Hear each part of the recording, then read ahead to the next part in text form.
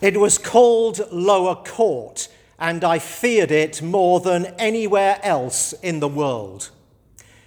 Even now, 40 years later, I feel an unpleasant sensation in my stomach and a darkening of my mood when I remember Lower Court. I went into Lower Court just twice a year, but both times caused me overwhelming feelings of helplessness. It was a dimly lit, poorly heated, seen better days block of brick classrooms in my secondary school. If a TV producer were looking to film a drama featuring stiff upper lip Brits between the two world wars, Lower Court would be the sort of place they'd film it, with its crumbling bricks and its lead drain pipes with peeling paint. It would be the stables, though, and not the big house. Actually, most of my secondary school had seen better days. It was built in 1554, but unlike the main school building, which had received centuries of loving care befitting its historic status, Lower Court had been thrown up in the early 20th century and hadn't received the special attention its older sibling had. So just seeing it standing next to the original school gave you a depressing feeling, like you'd get if you saw a McDonald's next to St. Paul's Cathedral. Lower Court was a testing place, and not just on the eyes. It was where the mind and the soul of a boy were tested. We went there for exams, and only exams. It was the scene of some of my most disabling humiliation. In my early teens, I was a very poor student, and Lower Court proved it. Friends who were more well-adjusted than I didn't face Lower Court with the same trepidation. For many, it was actually a nice change to the grind of regular classes. For them, Lower Court was also a place of testing, but it brought out the best in them. You see, Lower Court brought out what was in there, deep in the head and the soul of each boy, learning, in their cases, ignorance in mine. There was no way around Lower Court. You had to go there.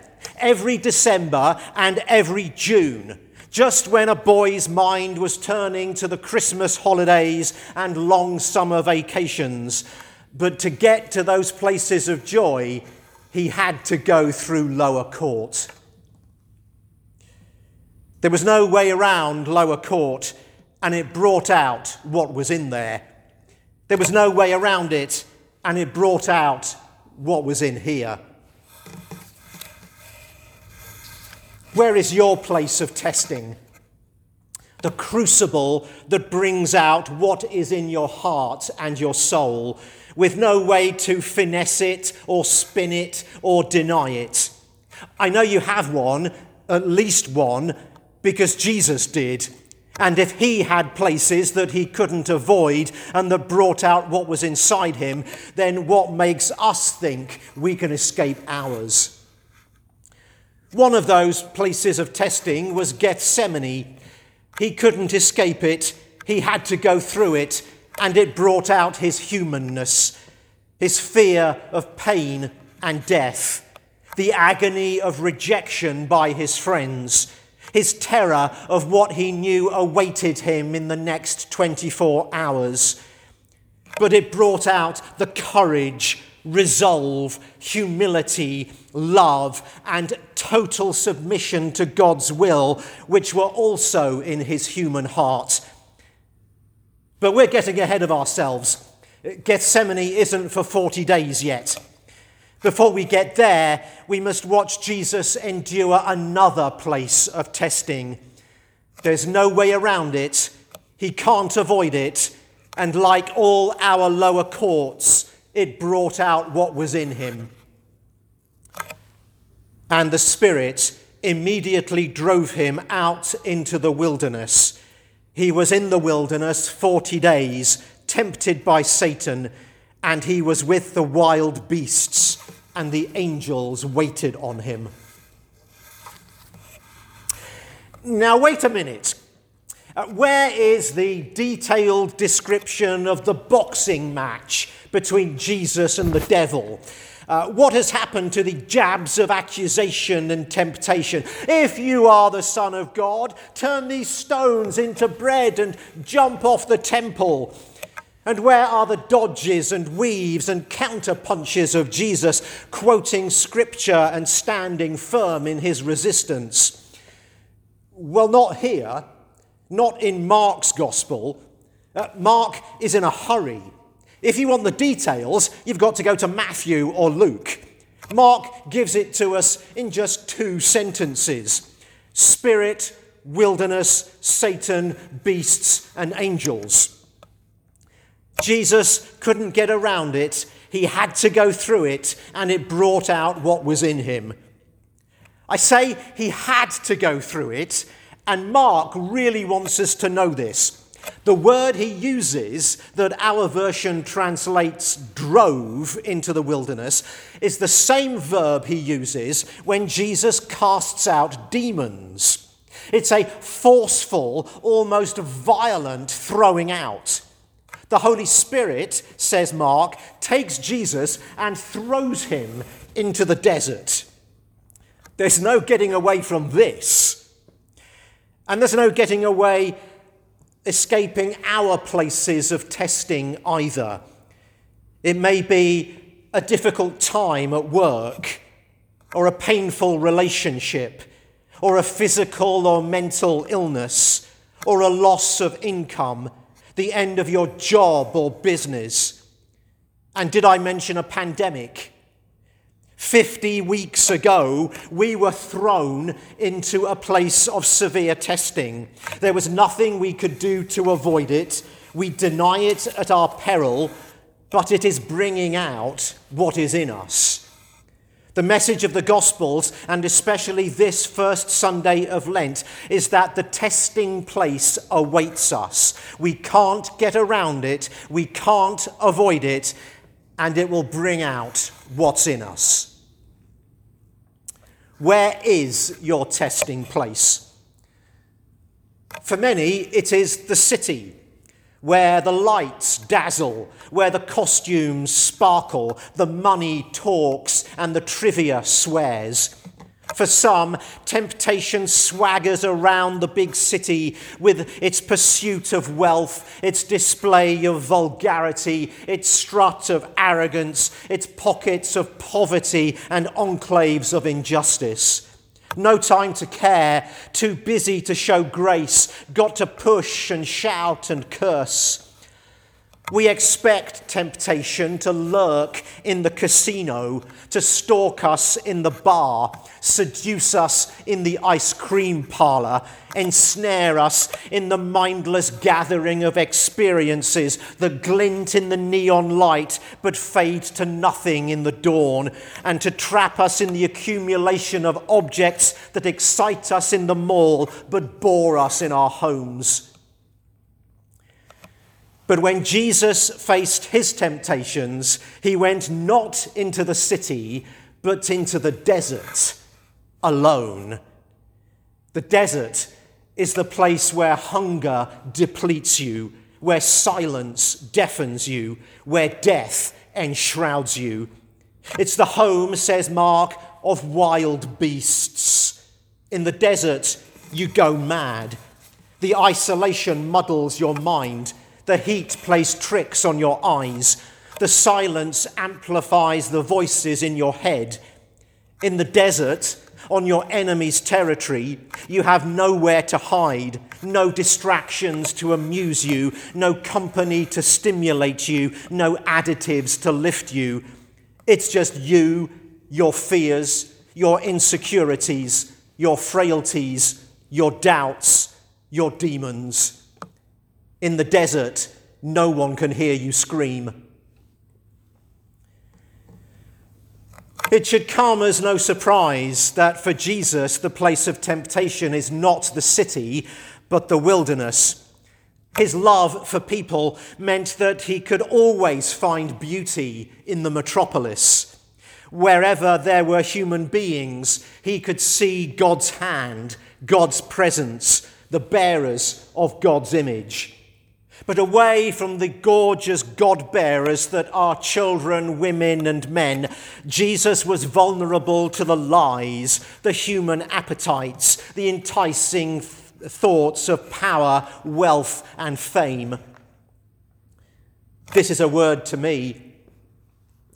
It is God's reminder that I'm vulnerable when I'm isolated. And in a pandemic, it's easy to become isolated, even if you share your home with someone else. When I cut myself off from my community, from people who love and care for me, then I am less able to tune out the screeching of the beasts in my brain and the whispers that remind me of my failures, that persuade me that God is mad at me, that convince me that he won't provide for all my needs, so I better cut corners, break rules, take matters into my own hands. When I am isolated, the wild beasts circle me and snarl. Then I feel despair. Then I know the accusations that come not from men or women, but from the enemy of our souls. Then I doubt the love of God and the goodness of his call. When I am isolated, the devil takes a magnifying glass to my challenges and makes them appear bigger than they are, bigger even than God's mercy and the Holy Spirit's gracious strength. Then my life is out of perspective and I want to give up. This has been one of the savage ways the pandemic has caused havoc. The tragedy of people dying without their loved ones, the suffocating loneliness of people who are on their own, the longing of families and friends to see each other again. Is it any wonder that the Kaiser Family Foundation estimated that just last month alone, 41% of American adults reported symptoms of anxiety disorder and or depressive disorder. That's nearly half the population right now living with anxiety or depression. That's 4 times the usual number. There are wild beasts in the desert. They messed with the mind of Jesus, and they will most surely do so with ours. If you are feeling angrier than normal, or more depressed than normal, or more addicted to things than normal, or more hopeless than normal, then it is okay. The beasts messed with the head of Jesus, and we can't expect any less for ourselves. There are beasts in the desert. A measure of how the beasts of mental ill health are attacking all of us is contained in this true poem that I found last week. If you can start your day without caffeine or pills, if you can understand when loved ones are too busy to give you time, if you can take criticism and blame without resentment, if you can face the world without lies and deceit, if you can relax without liquor, if you can sleep without drugs, if you can do all these things, then you're probably a dog. But, you know, there's got to be a but, doesn't there? There's always a but with God, and here it is. As well as the beasts in the desert, there are angels. Mark says so. Jesus was in the wilderness 40 days, tempted by Satan, and he was with the wild beasts, but angels waited on him. There are angels waiting on you. They went with you into the desert when the Holy Spirit threw you out there, and they've been there all the time. It may be the wild beasts that make the most noise, but the angels are here, whispering their words of calm and hope. Sometimes they come in human form, which is why we can't afford to cut ourselves off from each other. Sometimes they come in other forms, like our amazing technology. But God has sent them to support us and strengthen us until our 40 days in the desert are over and we can return to civilization. May God go with you this week in the desert. May you hear the voices of the angels drowning out the cries and the snarls of the wild beasts. And may you have courage and perseverance to make it to the end of our 40 days. Amen.